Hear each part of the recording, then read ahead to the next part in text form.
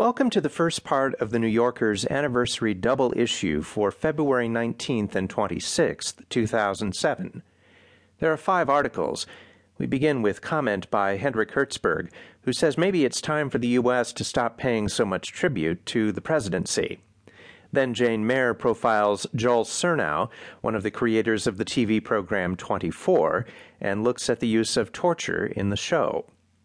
Then David Sedaris reflects on country living and buying drugs. The 4th article is by Peter Boyer, and it's a profile of Tom Monahan, the deeply religious founder of Domino's Pizza. And in the current cinema, David Denby reviews Breach, the new movie about FBI agent and spy Robert Hansen, and Factory Girl, the new biopic about Edie Sedgwick. We begin with this week's comment, Too Many Chiefs, by Hendrik Hertzberg. According to some of the calendars and appointment books floating around this office, Monday, February 19th is President's Day, S'. Others say it's President's Day, S'. Still others opt for President's Day, S', no apostrophe. Which is it? The bouncing apostrophe bespeaks a certain uncertainty.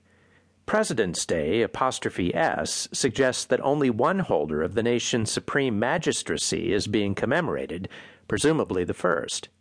President's S' Day hints at more than one, most likely the sage of Mount Vernon plus Abraham Lincoln, generally agreed to be the greatest of them all.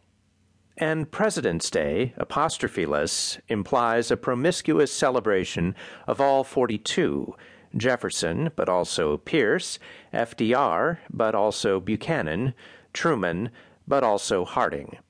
To say nothing of the incumbent, of whom perhaps the less said, the better.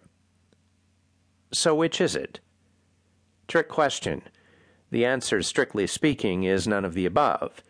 Ever since 1968, when, in one of the last gasps of Great Society reformism, holidays were rejiggered to create more 3-day weekends, federal law has decreed the 3rd Monday in February to be Washington's birthday. And President's Day? According to Prologue, the magazine of the National Archives, it was a local department store promotion that went national when retailers discovered that, mysteriously, generic presidents clear more inventory than particular ones, even the father of his country. Now, everybody thinks it's official, but it's not. Note to Fox News, could be a war on Washington's birthday angle here, similar to the war on Christmas. Over to you, Bill. Just to